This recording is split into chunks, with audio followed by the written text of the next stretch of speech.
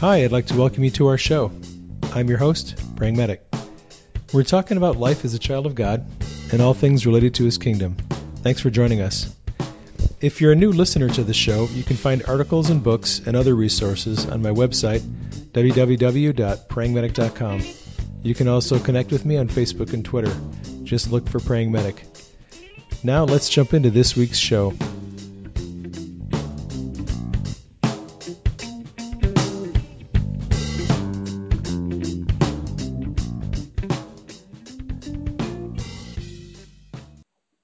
Faith is a friend of mine. She's publishing books under the pen name Faith Living. Faith Rockrimmon sometimes is your alias on Facebook. Yes. You, like me, are a self-published author and a blogger and a kingdom encourager. I wanted to have you on the podcast today to talk about a number of things, not the least of which is your most recent book on the subject of rejection, which is something that a lot of people, I think, could use some help with. So this book that you wrote, it came about in kind of a strange way. You had been posting some things on Facebook, and then a couple of smarty pants friends of yours said, hey, maybe you should write an ebook on this. And I was surprised because literally like 2 weeks later, bam, hey, here's my book is out. You put that thing together pretty quickly. Yes, I did. And I wonder sometimes if I just didn't make a mess of it, but yet I know the message is in there, and that seemed so urgent to me to get that done. And then after I finished it, it was like Father began to open the doors and show me that there's so much more. That's not the end.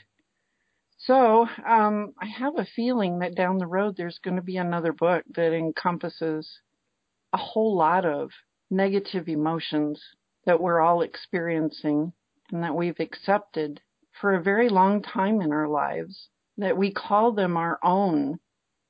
And he's showing me that they're not ours. They don't belong to us. Right. And you wrote a little blog post about that the other day. Yes. Which was actually a response to a blog post I wrote. Yes. And I'm not mad that you didn't link to my article. That's fine. I forgot. I'm sorry. No, that's okay. I'm cool. I obviously knew that it was a response to my article, and I thought it was a very good response. Thank you. And I liked the way you picked up on what I was writing about and took it in a different direction and brought some more clarity to that subject. For those who don't know, I wrote an article recently on learning to love your abuser. And I have not suffered the kind of abuse that a lot of people have. I mean, I'm a guy, and so I haven't been sexually abused. I have suffered some physical abuse from my brothers when I was younger, but I have escaped a lot of the really bad abuse that some people have gone through.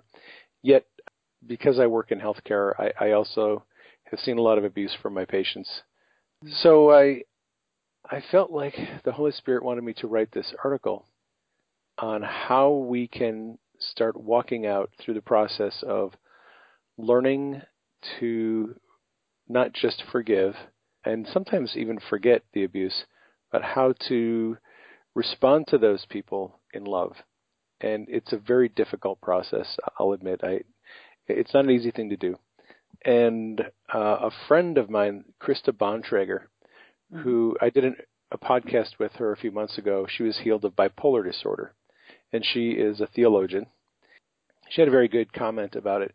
She said, this is something I rarely talk about with anyone that I counsel, because it takes a really high level of spiritual maturity and a lot of love to get to a place in your life where you can communicate with an abuser in a way that is going to really be from a place of love.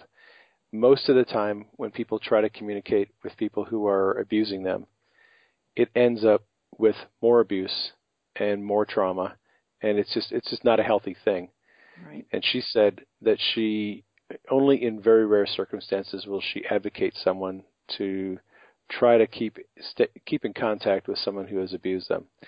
And I thought that was really insightful, and that's been my experience too. There aren't a lot of people that I know who are able to deal with those emotions in a mature way. Essentially, I think you have to have your heart perfected in love and have been walking in that for a while before you have any chance of not allowing the anger and the shame and the rejection to overcome you. And I like how you pointed out in your article that these are not our emotions, they're spirits. And that's been my experience too. We think these emotions that we feel are actually our emotions and we own them, but I think you're right. I think in many cases the emotions are actually spirits. Spirits of fear, spirits of murder, spirits of anger, and we come under the influence of them. There has been in the past a lot of deliverance ministries that I didn't get involved with. I didn't get involved because I thought they were seeing demons under every rock and that it took our responsibility away from us.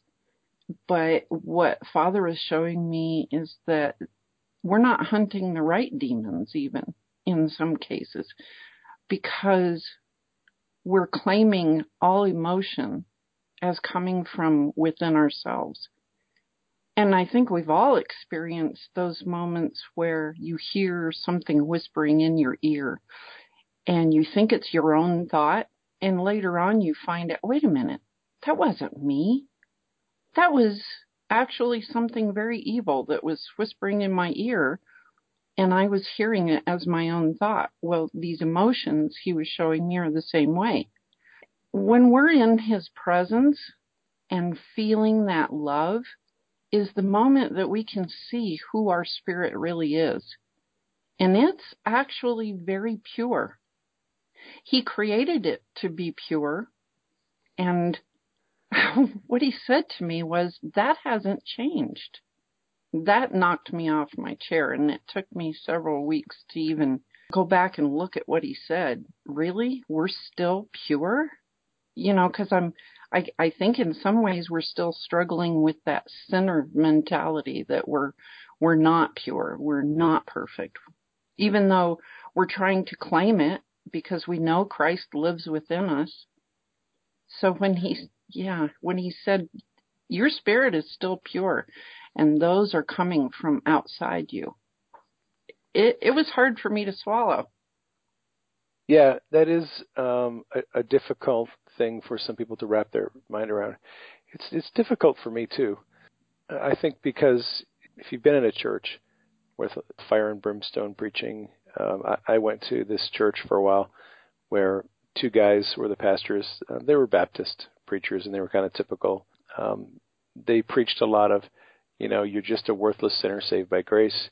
And the messages we got certainly didn't focus on the fact that we are beloved and cherished sons and daughters of God, and that he created us like he created Adam and Eve, right, in the garden. I mean, they were perfect. They were sinless, right. And they were truly made in his image. And if he makes something in his image, he doesn't make it flawed. Exactly. Because he's not flawed. I don't think he can make anything flawed. Right. It gets flawed down here, in the mud. But the thing is, the flaw is a perception, I think. And I mean, there's a reality to it, but it's mostly perception. You talk about this in your blog posts a lot, and I really love that. How you enter into his presence, you look him in the eye, and you see an image of yourself that is not the image you see when you're not looking at him. Right. Right. It's very different. When you are face to face with Jesus and he shows you what you look like him, which is an amazing revelation because we don't feel and we don't think and see ourselves like him. But that is a reality that we need to start focusing on. When he first started doing that to me and showing me that reflection, I would shrink down to the floor, almost almost like I was going into a fetal position. It was something I couldn't accept. I saw myself so dirty, I guess, that he had to slowly coax me up. Come on, come and look again, and keep looking and keep looking and keep looking again and again and again until you begin to accept it. But then there is even more. Not only accept it, but actually put it on and wear it and claim it. This is me. This really is me. Right. You have to start seeing that image as your true identity. And that's the hard thing. It is hard to do that. But it's very empowering, I think. A lot of the people that I hang out with who are really into healing that come from the Word of Faith movement, they talk a lot about having your mind renewed to the truth. They really sort of believe that there's only one hindrance to physical healing, and that is a lack of faith or doubt, which comes from not having your mind focused on understanding the truth. And every hindrance to healing in their mind comes from having false perceptions and ideas in your mind. They believe that if you get your mind renewed to a point and understanding and perceiving yourself in the world the way God perceives them, that you will walk in perfect health and perfect wholeness. And I think there's some truth to that. I mean, I think there are other things that stand in the way of healing, but I think there is so much power in seeing ourselves the way Jesus sees us. There is. In seeing the gifting and the abilities and the destiny that He's put in us and apprehending that and wrapping our mind around it and just accepting it. You know, when my wife had that back injury a couple of years ago, we prayed over that thing for 5 or 6 months and it didn't get healed until she rejected some lies she'd been believing about herself. And once she started to see herself the way God saw her, bam, she was healed. She saw the perfection. Yeah, and it jacked up her faith, and she was praising God, and it really brought her into a place of greater intimacy. He showed me one time that our spirit within us already knows this stuff. It's our mind that doesn't. Sometimes he even says to me, just stop thinking for a moment and feel. Receive it in your spirit, because your spirit already knows. Right, that's it. I mean, it's our spirit knows. Our spirit understands so much more and has so much more knowledge of the truth than our soul does. Our soul is kind of in the dark. And most of us live out of that place where our soul is weighing and evaluating the things we hear in the world and kind of rejecting, I think, what our spirit knows from God. Like, I'll have these dreams at night, and I don't even know why I call them dreams, because I don't think they are dreams. But sometimes I'll be receiving these downloads from the Holy Spirit all night long. And I'm aware that my spirit is being taught and instructed. But when I wake up in the morning, I have no clue, no idea what it was that my spirit was being taught. I just know that my spirit was in school all night long learning stuff, but my soul has no comprehension of what it was. And it's kind of weird, because there is this duality going on. Like, I know that my spirit man is trained and equipped and knows the truth. My soul is sitting here going, why am I believing these lies about myself?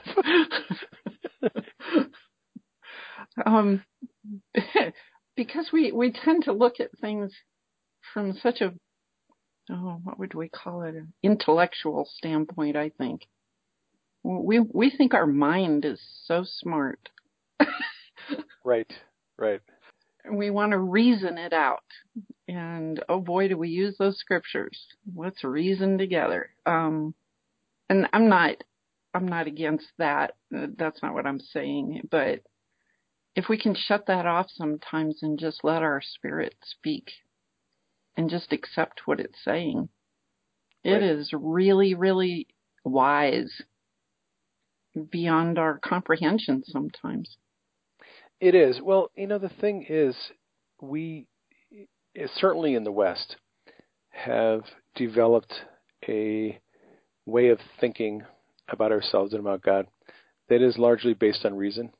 I think that comes from the Greek traditions of philosophy, where we like to argue and debate. And, in Western Christianity, it's all about how many Bible verses you can bring up to support your point of view. Right.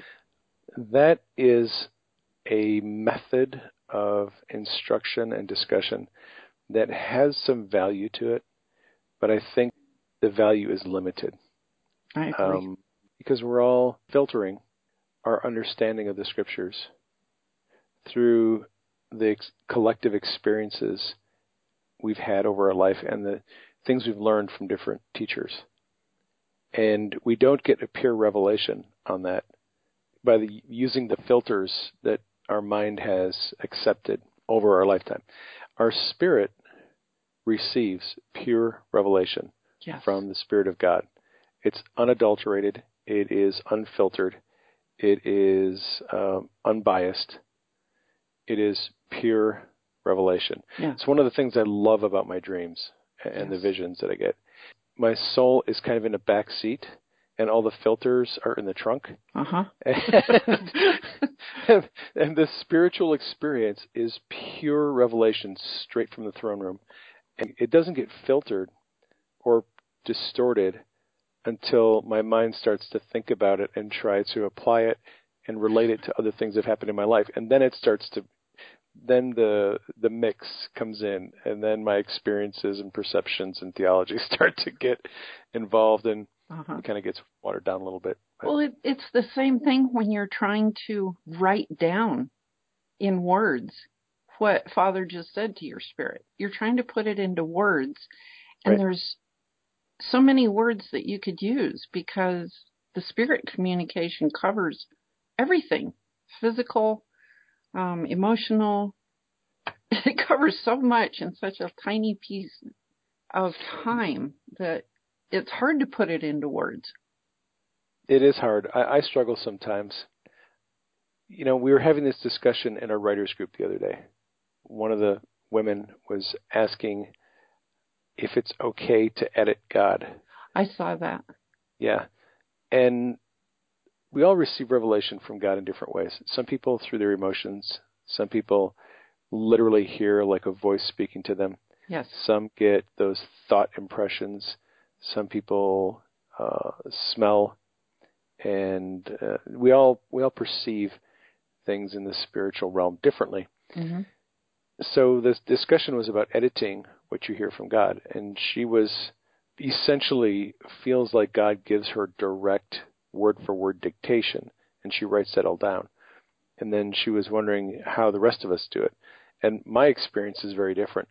I get these, I don't want to call them vague, but they are not precise word-for-word dictations as much as some suggestions and thoughts and ideas and concepts. Concepts. That's what I was going to say. I have a lot of what I call conceptual dreams. Yes.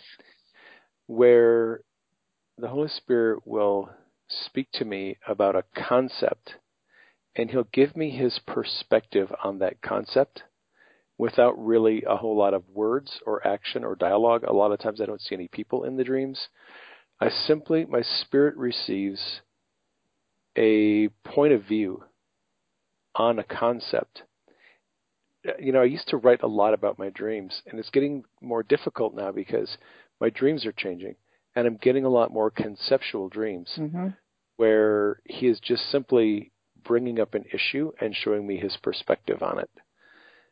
I have to ask Him quite often to help me write this down because Because, like you say, the concept is so huge and so free. It's so fluid in some ways. It's hard to pin it down to concrete words. It is often very difficult to put in words. And that's one of the things I'm struggling with is when I go to write about those things, gosh, it can take me a very long time to crystallize into English what it is that He's trying to communicate. It's so deep, it's so vast, and so broad. his ways truly are so far above our ways. And he can give you a little bit of revelation that will have your brain scrambling for weeks to try to figure out how to put that into words. Well, you remember my story about hearing God's voice the one time that I heard it audibly. Right. And he said, go pick up the cup. Right. Well, even that moment, go pick up the cup, sounds like it was those simple words, but it wasn't.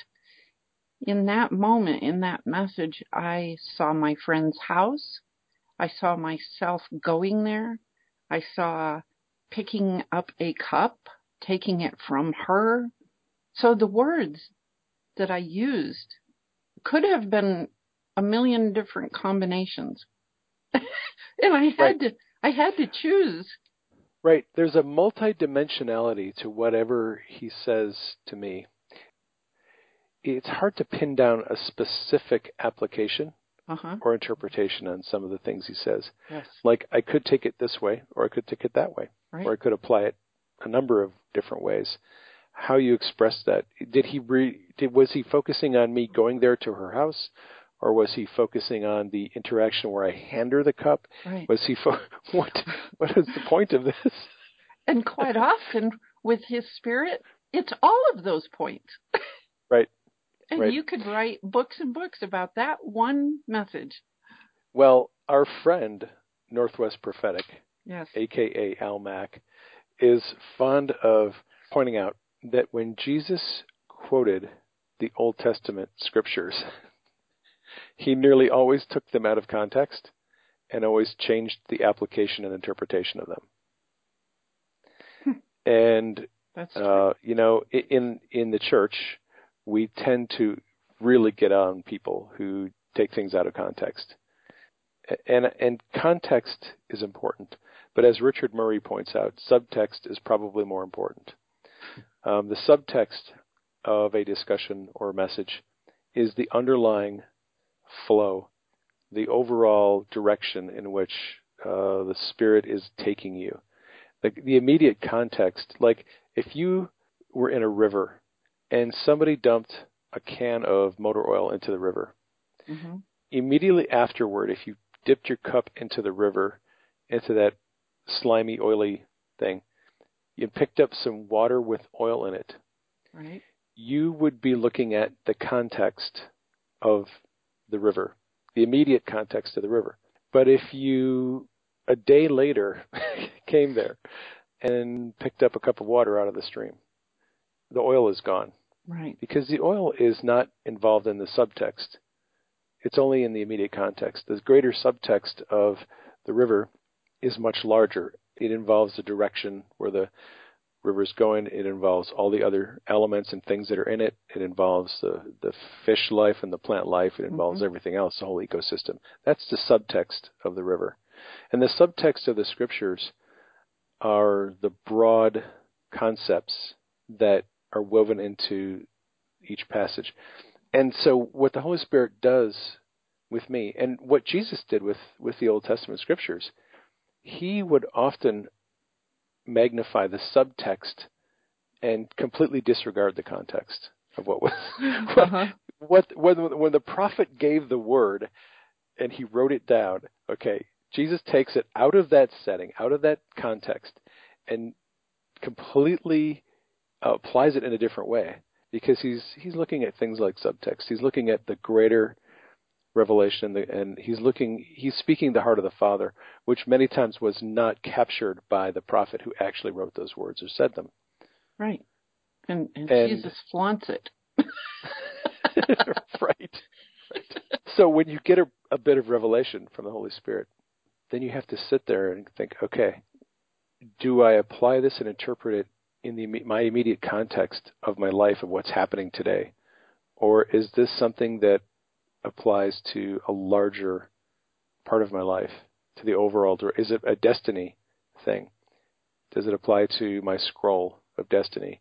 Is there something that I need to look at the big picture? I mean, that's where life in the Spirit gets really fun, for me anyway. I agree.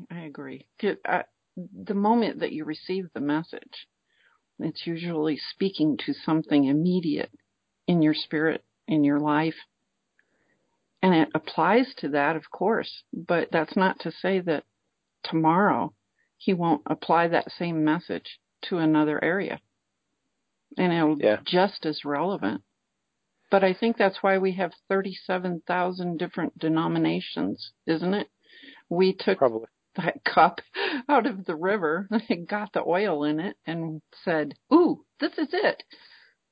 This is the one thing that's right. And it's very narrow vision, actually. It is, yeah. And it's good that different people have brought depth of insight and understanding into various aspects of God's plan and His nature. But the more you focus on narrow perspectives and doctrines, I think you miss out on the bigness of God. And like you said, when you get revelation from God, many times there is an immediate application, but there is also a much larger application. And a lot of times I don't really understand the full revelation of a dream until years afterward. Yes. When I can look and go, wow, I really did not see that at all when I first had this dream. And I look back a couple years later and go, wow, okay, I'm starting to see the forest now that I've backed away from the trees a little bit. Exactly. And it's so much easier to see in hindsight also. Yeah. So, you wrote this book, Rejection and Identity. Well, what is the thesis of the book?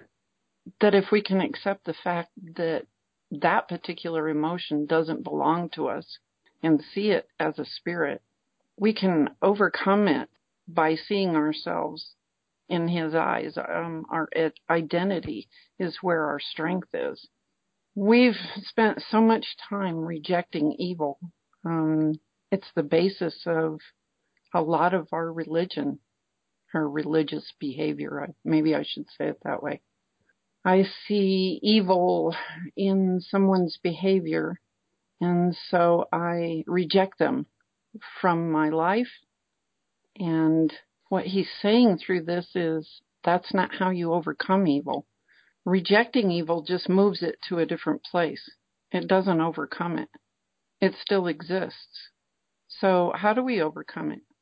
So you're saying that when we reject people who display evil behavior and we reject the individual, all we're really doing is building another fence that's going to keep somebody out of our life. And if you do that enough, eventually everyone will be out of your life. You will reject everyone because there is what you perceive to be evil in everyone. And then you become an island. There's that.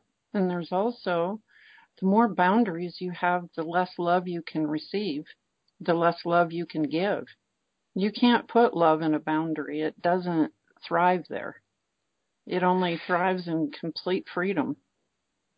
Yeah, I have developed over the years I have a need for setting boundaries, but not boundaries that keep people out of my life as much as boundaries that define what is acceptable behavior. Like I've had women who have suggested things to me in private messages that they shouldn't be suggesting to a married man, if you know what I'm saying. Right. I think it's good to have boundaries for behavior, but at the same time, if I set up too many boundaries where I keep everyone out of my life just because they did something that was, not cool, I keep rejecting everyone, and rejecting them isn't the solution. No, it was resisting. He showed me the meaning of resisting, and it's quite different because it's standing before that evil, standing in front of it in your identity, which is so strong. The evil just simply doesn't penetrate you, and it loses its power when it can't affect you. If you know your true identity, yes, and you stand in your true identity and not the broken person who needs affection or needs acceptance and affirmation, right, but the identity that has already received all affirmation and affection from the Father, right, then you can repel the spirit behind the weird behavior. Because that's really what it is. Paul says we don't wrestle against flesh and blood. We're not battling people. Our warfare is against demonic powers and spirits that are trying to mess us up. And I wrote an article a while back called The Spirit Behind the Words. And the thrust of the article was basically that we many times don't understand that the person who is speaking the words or writing the words to us that are harmful or critical or negative or shaming, the person is being used as a pawn.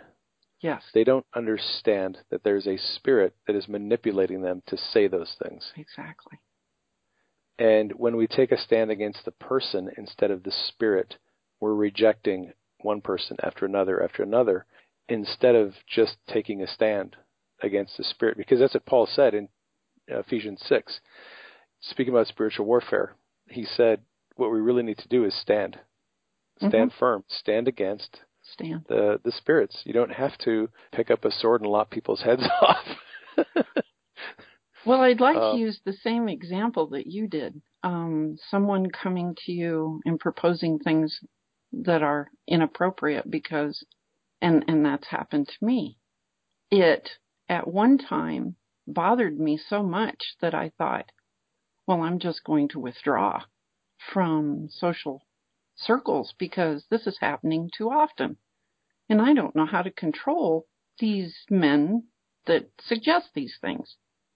When Father showed me this rejection issue, and that I was rejecting everyone, closing myself off, and becoming very isolated as a result, he showed me the resistance and showed me how I can continue to love those men even as they are saying the things they're saying. Because in my identity, I'm so strong. Their words are not affecting me. I can even walk over to them, put my hand on their arm and say, I love you.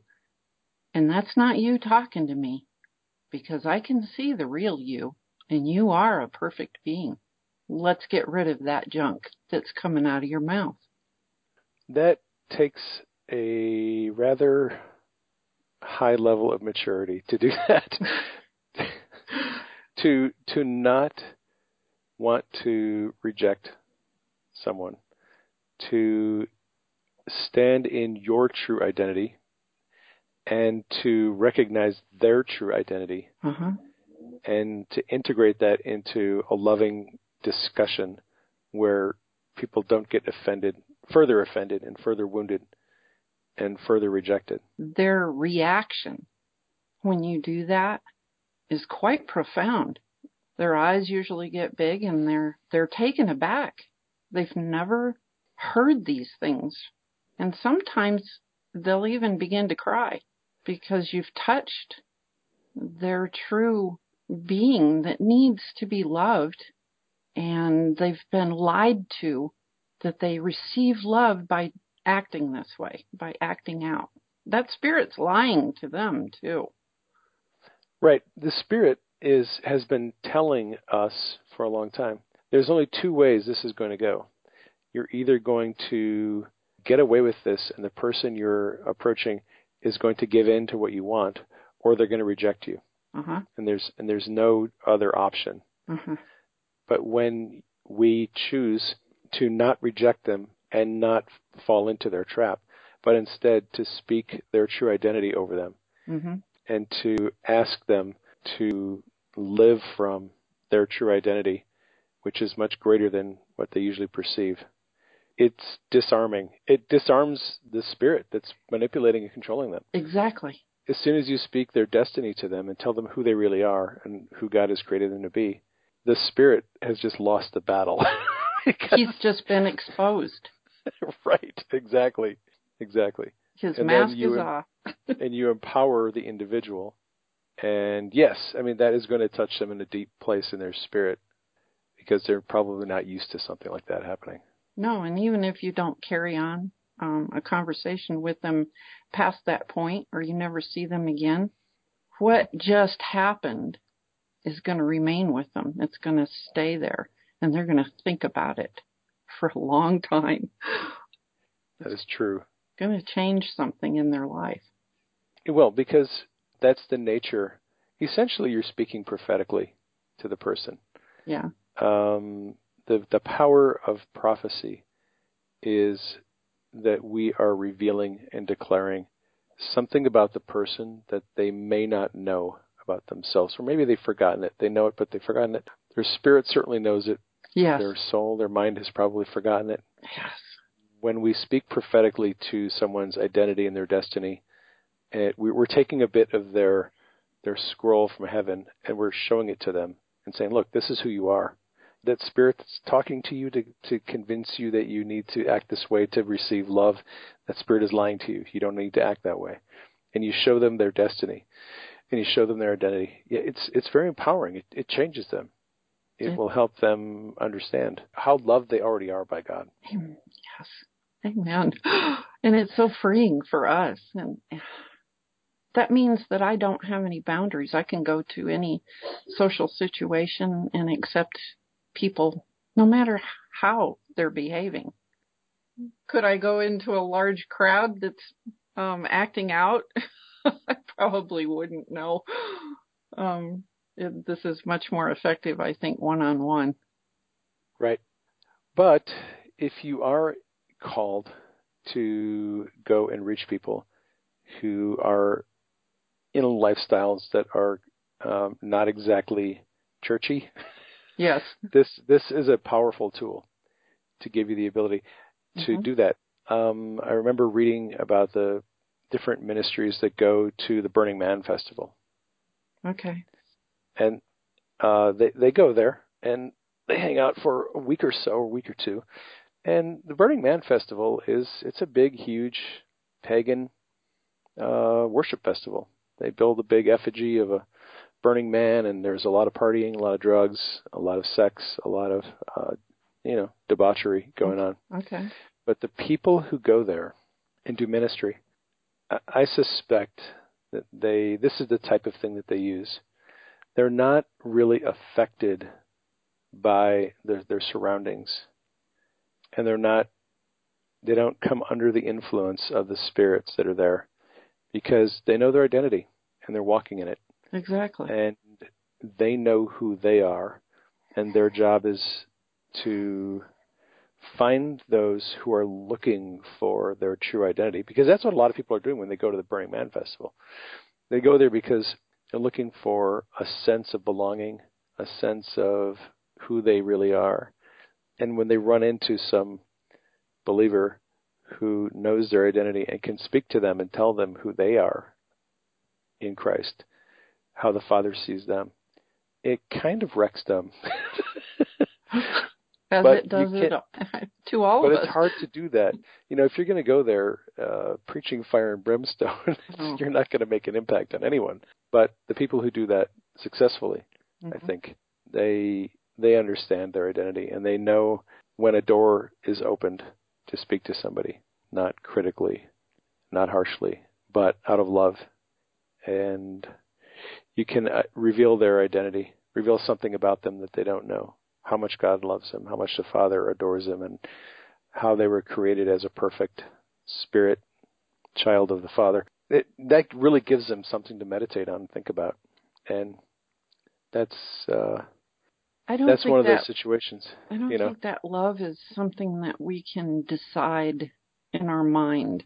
I'm going to go out and I'm going to behave in love. I decide. And that's part of the identity, is being able to step into Him, seeing ourselves like He sees us. Then we are love. We don't decide to be love. We just are. We actually live and breathe and exist in love. And when we accept that identity and see it, it is so powerful. Sometimes things will come out of my mouth that I don't know where they came from, because my spirit knows already who I am. And the more I give it the freedom to just live out loud, so to speak. When you were talking about the Burning Man, I remembered, I don't know what ministry it is, but they go to Renaissance fairs and set up a booth and put out a sign, we'll pray for you. And they may be sitting right next door to someone who's doing tarot cards or reading a crystal ball. But they get a big response, and people will walk in and they simply sit down with them, hold their hands, pray with them. And if you see something about this person, share it with them, share their true identity with them. It's powerful. It is powerful. Yeah, there's a lot of ministries that do that. John Paul Jackson, his ministry has been big on going to New Age fairs and festivals and giving people what they call destiny words and dream interpretation and doing healing. And they have really done some great work, and they've been a model for a lot of people. I have some friends up in Washington State who have learned from that model, and they go to a lot of the festivals in Olympia. There's a lot of pagan festivals there during the summer, and they go and they set up tents right next to the tarot card readers and the psychics, and they're an exceptionally gifted prophetic group. So they read people's mail, and they give them destiny words, and they get them healed, and they interpret their dreams, and they tell them. And the funny thing is, the last time I was there, it was a few years ago, there was lines of people at their tent, and the other people, the other readers there were getting a little irritated because all the business was being taken from them. It was pretty good. I remember one gal that we were praying with, she was manifesting demons. She was rolling around the ground, and we were taking her through deliverance and stuff. Okay. But it is pretty cool when you reach a place in your life where you can go into places of relative darkness, and you can be the light. I remember this story John Paul Jackson said. He was at this New Age festival. See, when you go to these festivals, your popularity determines the place where they put your tent, basically. And all the years that John Paul and his teams were there, they kept becoming more and more popular. And at one year they went, they gave them like top billing because they were so many people loved going to their booth. So they're there, they're hanging out, and giving people dream interpretations and prophesying over them. And the organizer of the event comes to John Paul and says, I have to ask you a very difficult question. And John Paul said, okay, what's the question? And he said, are you a spiritual vampire?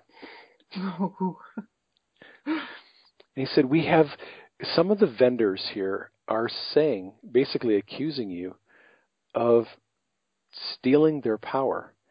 They have said that when they're next to you or near you and you come into their area, that they lose their power, that they can't contact their mediums, that they're having a hard time reading people. It's like you're sucking their power away. And John Paul looks at the guy and goes, I'm not a spiritual vampire. And he said, but when a greater light appears in an area, all the other lights around it seem dim by comparison. He goes, that's exactly what I thought was going on. Okay, I get it. Okay, I'll go explain to them what's going on. That was an excellent response. We carry in us the greatest light ever created. Exactly. We carry in us the light of the universe. We have the ability to reveal to people things that no one else is going to tell them, their identity and their destiny, and who they are as beloved children of the Father. And I don't understand why people are so afraid to go into those settings and to help people see the truth, why they have been rejected. One of the things John Paul said is, in all the years that they did their New Age fairs, 80% of the people that they did ministry to were ex-Christians. Yes. And he said it's because a lot of people get into the church and they are hammered over the head with the Bible. They're preached fire and brimstone from the time they get in to the time they leave. They never see any display of power. Right. They never see any light. And they go in search of power and light, and they find it in the New Age. And they leave. And it's a bit sad that Christianity has been relegated to what it has become, that we're not revealing the love of the Father. You know, God describes himself as love. That's what he and who he is. He is love. Exactly. And if we are his children, if there's anything we should be displaying to people, it's love. We don't maintain our holiness by pushing evil away from us. That's not how we got to be holy to begin with. It was through his love, that overwhelming love that made us holy. And then we take over and we think, well, let's start pushing evil away. Let's start rejecting a bunch of stuff and we'll maintain our holiness that way. And that's not how it works. Love breaks down barriers. It sets you free so that there's nothing out there that we need to fear. Nothing. That love is the most powerful, the way you just said it, it's the most powerful force in the universe. You said there's nothing we need to fear. What is fear? Exactly. It's a spirit. Exactly. In fact, I have several friends who have asked the Holy Spirit, what is the root cause of asthma? And they have all universally said, they were told that asthma is a spirit of fear. That actually a number of other illnesses are actually not a disease per se, but a spirit that is bringing some kind of manifestation of a physical illness, whether fear and anxiety and hatred. But I believe they're all spirits, and I believe they all bring different afflictions with them if you allow yourself to come under their influence. Wow. Okay, thank you. You are reading my mail today.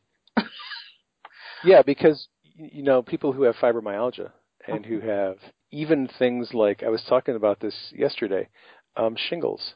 Mm-hmm. People don't understand that. I mean, some people do, but they don't put two and two together. Shingles outbreaks are caused by fear, stress, and anxiety. Right. If you live in a life that's relatively stress and anxiety free, you're not going to have shingles outbreaks. My son has shingles. And the only time he ever gets a shingles outbreaks is when he gets really, really stressed out. And bam, the shingles show up. There are spiritual roots and there are emotional roots to a lot of illnesses. And, I've been, since the Sid Roth show, I've been receiving tons and tons and tons of prayer requests for people. And I can't help but see all these patterns. Like almost everybody who tells me that they've got fibromyalgia and chronic pain and migraines also reports they've got high stress, high anxiety, it sounds like their family hates them and they suffer rejection. I mean, you just see all these patterns in people, and it's hard not to look at them and go, there's some spiritual dynamics going on behind all these illnesses people have. Yes. Wow. You just nailed me to the wall right there. I've been struggling with reoccurring asthma over the last month that I had thought was gone from my life. And it suddenly has been coming back, and I've been thinking, okay, what door have I opened? What have I done? How did this get here? And I just think, thank you, Father. That was the one that you really brought up just now. And I appreciate that because I see it now. He's been exposed. He's been exposed, so now it's time to kick him out. Yes, absolutely. Yeah. The thing is, when someone has symptoms of some illness or disease that comes and goes, and it seems to be related to lifestyle things, whether it's eating or drinking or being around certain people or being in environments or having emotional reactions like fear and anxiety and stress. If you journal what is going on and you write down when you have these episodes of whether it's asthma or chronic pain, and then journal in your life at the same time what's going on with relational dynamics, how people are treating you, how you're being accepted, what kind of things are happening, you will find a high correlation with a lot of those things. And for most people, if you can, and I don't want to say modify your behavior, but if you can do things to reduce the stress and anxiety and fear, get your mind in a place where you're walking in your identity, And the fear and the anxiety and the rejection and the shame are not having a chance to work their way into your life. Those symptoms are going to leave. They won't come back. I really do believe they're spirits. They are. And those spirits will come back and they'll see if there's an open door and they'll see how renewed your mind is. And if you're believing a bunch of junk, they're going to come in and start handing you all these symptoms that you thought you were healed of a year ago or 6 months ago. Right. I received a question from a fellow this week who had been walking in really outstanding health for about 6 years. No health problems at all. Okay. And then all of a sudden, out of nowhere, he started having this very severe condition that he's very concerned about. And he said, the only thing I can say is, I got so proud about my perfect health, and I was telling everyone about how great my health was. He said, I almost feel as if my pride and arrogance is the thing that brought this affliction on me. And I was like, well, there's a very good possibility that's the truth. Because a lot of these illnesses, they are simply spirits. All right, so I'm going to rabbit trail here. A person that you and I both know just got involved in a full-on deliverance session. She had no experience with deliverance up until then. I'm bringing this up because the demon revealed a bunch of very, very interesting things during this discussion. The demon took over this guy and was talking through him and refused to let him talk. And the demon said, I'm a beast of pride and you are a beast of pride. He was talking to the guy whose body he was inhabiting. He called this guy a beast of pride, and the demon said, I am also a beast. Like you, I'm a beast of pride. Unfortunately, this friend of mine, he is a very proud and very arrogant person. He's of a personality type where he's very intellectual, and he's very opinionated and very outspoken and just full of pride. And it's interesting because his nature was to be full of pride, and so he attracted a demon that specializes in pride. And he has what is basically an incurable disease. And I suspect that the disease is connected to the spirit of pride. The funny thing was, as this deliverance session is going on, the demon gets kicked out. And this guy has been a completely different person since this happened. I mean, 180 degrees. He is the most humble, meek, childlike person you can imagine. He is completely different. It's scary. When I was talking to him on the phone after it happened, I was like, I don't know what you did with, I'm not going to say his name, but you put him back on the phone because it's not him. I suspect that this guy is actually going to see this incurable disease gone, because I think it was related to that demon of pride. And I think if he allows the Holy Spirit to show him his true identity, and he's able to walk in that, pride will not be able to come back into his life. It's a spirit. Yes. The spirit said, I'm a beast of pride, and so are you. That's why I'm here. Right. We hang out together because you are a proud and arrogant person, and right. As long as you're like that, I can own you as much as I want. Yeah, it's really interesting. Now, there's a good question right there. Did this man have pride in himself naturally, or did that spirit begin affecting him so early in his life that he became very developed in that thing of pride? He's an intelligent person by nature. That's how God made him. Intelligence, unfortunately, often leads to pride. I don't think he was made a proud and arrogant person. He was made an intelligent person. Right. And he started to believe too much of his own press clippings, and that opened the door for pride. The funny thing is, and this is not funny, it's ironic, he has suffered, he admitted this during the deliverance process, that he has been afraid to reveal things about himself and to be who he really is because he was afraid of being rejected by people. he was afraid of telling me some things because he was afraid I would reject him. And that's the lie that the enemy is telling a lot of us. If you tell people, if you let people see who you really are, they're going to hate you. They're going to reject you. So you have to live a false life. You have to pretend to be holier than you are, pretend to be more religious than you are. You have to pretend to be smarter than you are. You just can't be who you really are because people won't accept you and love you for who you are. Mm-hmm. That's the big lie.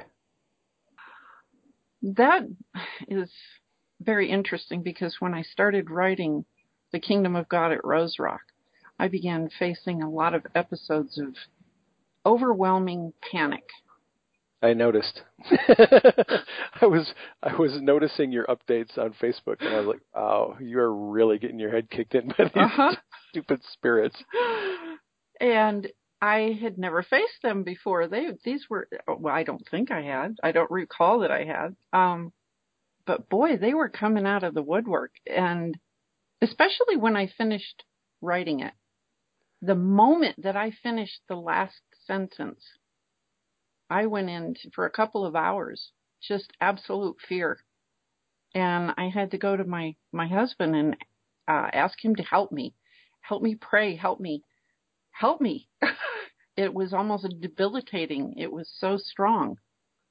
And that was when I had to, I began just saying who I was, even though I couldn't see. I was looking through a dark fog and I couldn't see who I was, but I just started saying it. I am Jesus. He is in me. And I had to keep talking. And eventually it released me.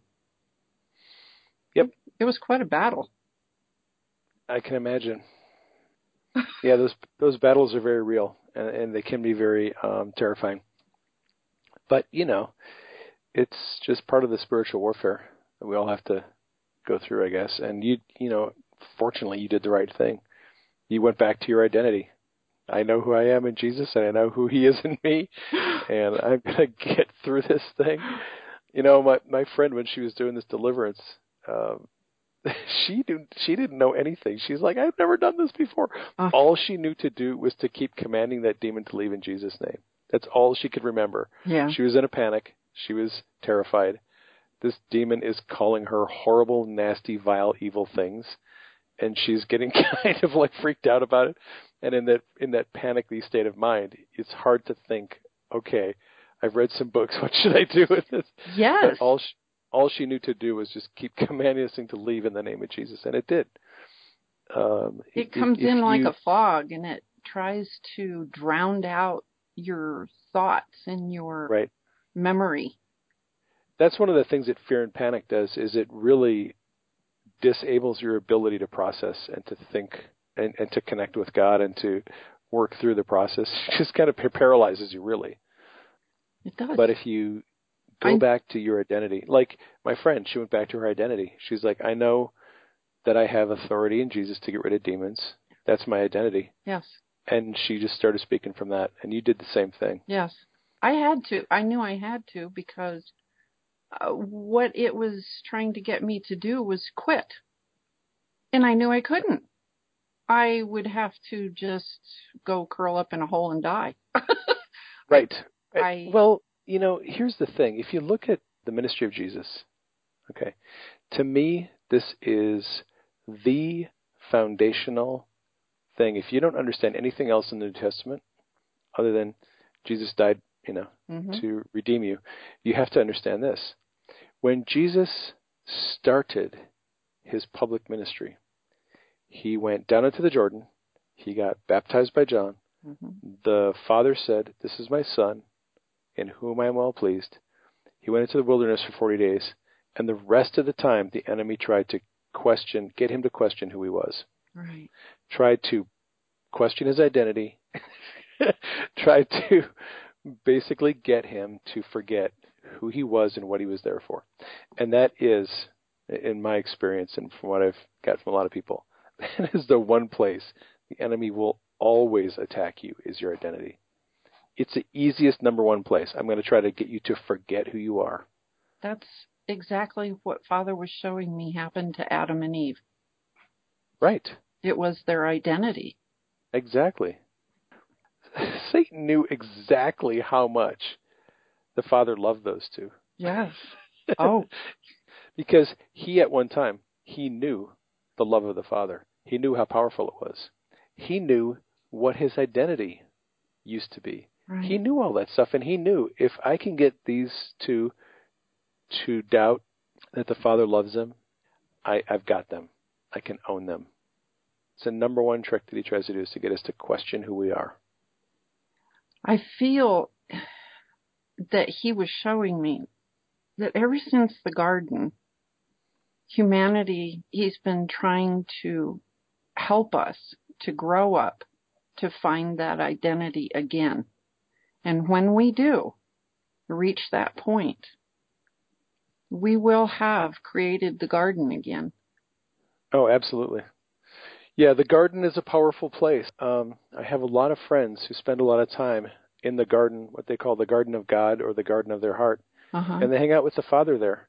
Yeah. And it's probably worth doing as an exercise to meet with the Father in the garden and to let him speak to you about how much he loves you, what he thinks about you, what he likes about you, what things he wants to do with you.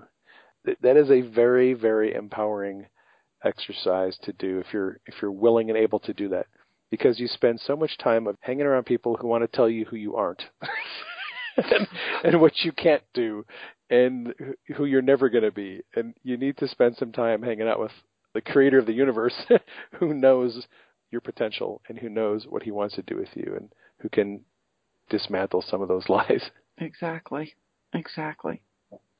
It sounds a lot like what I do in just standing in front of him in my, wherever I'm at, whatever situation is going on. I can close my eyes for just a moment and see him right there in front of me. And he is surrounded by that garden. And the peace that enters me, I bring back with me into the situation. I can open my eyes and it changes. From that second on, it begins to change the atmosphere around me. It will change it at work. I was thinking about you the other day and what you were describing, because I have a family member that's a police officer, and we have talked about that very thing, the anger, the abuse that he's seen, and how difficult it is to not believe that it is actually those people that are acting out. It's difficult to see and separate it, that it's a spirit and it's not that person. And that inside those people is a perfect spirit, the one that we have in us. It's like ours, although we're all unique. So I was thinking about you the other day and just praying for you. I appreciate that. I do appreciate that. I take all the prayer I can get. And I've been getting a lot of prayer. My first two Periscope videos, I was asking people to pray for me, and I do appreciate people praying for me. It's awesome. Yeah, it is. Hey, Faith, I'm going to let you go. Okay. I got some things I have to do today. Sure. I just wanted to talk to you a little bit about the books that you've written, and people know they're out there. I'll put links to the books in the podcast notes. The Kingdom of God at Rose Rock and Rejection and Identity. Yes, thank you. 2 books, both available on Amazon and Kindle. And your website is? faithlivingnow.com. faithlivingnow.com. And your tagline is Spiritual Diamonds. Right. And she has some great messages there. If you are looking for some good revelation about, the thing that I love is you write about your interactions with Jesus and the Father in a very tangible, very flesh and blood way where other people could read your stories and go, wow, I need to connect with him the way she does. You just describe it in such a really strong and powerful way. And I would recommend, if you haven't checked out her website, I'll leave a link to it in the podcast notes. Thank you. Go there and read through her articles.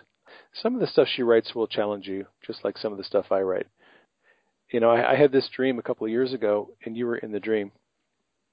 Wow. And it was kind of funny because a group of us had been given kind of an assignment, and it was to come up with a way of understanding our identity. And I looked at the model that you came up with of how to do it, and you had created a model that was really effective, and I decided to copy your model instead of creating my own.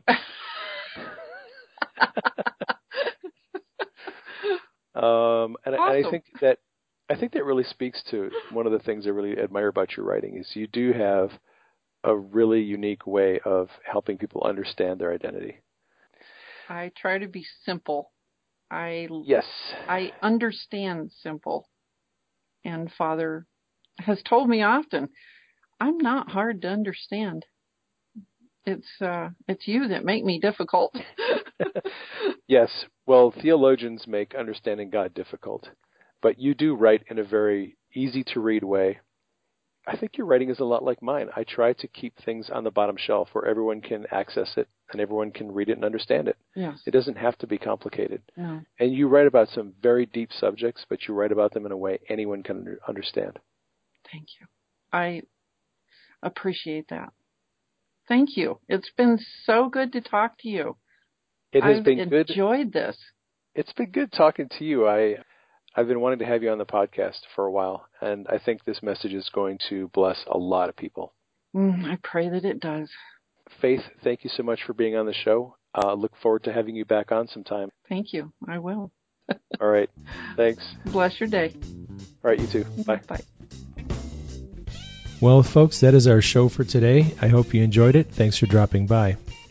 If you're new to the podcast and you haven't been to my website, you might drop by and check out the articles I have there. If you have any questions or comments about the show, you can contact me at admin@prayingmedic.com. That's ADMIN @prayingmedic.com. You can also contact me on Facebook and Twitter. I'd like to thank you again for dropping by. I hope you enjoyed the show.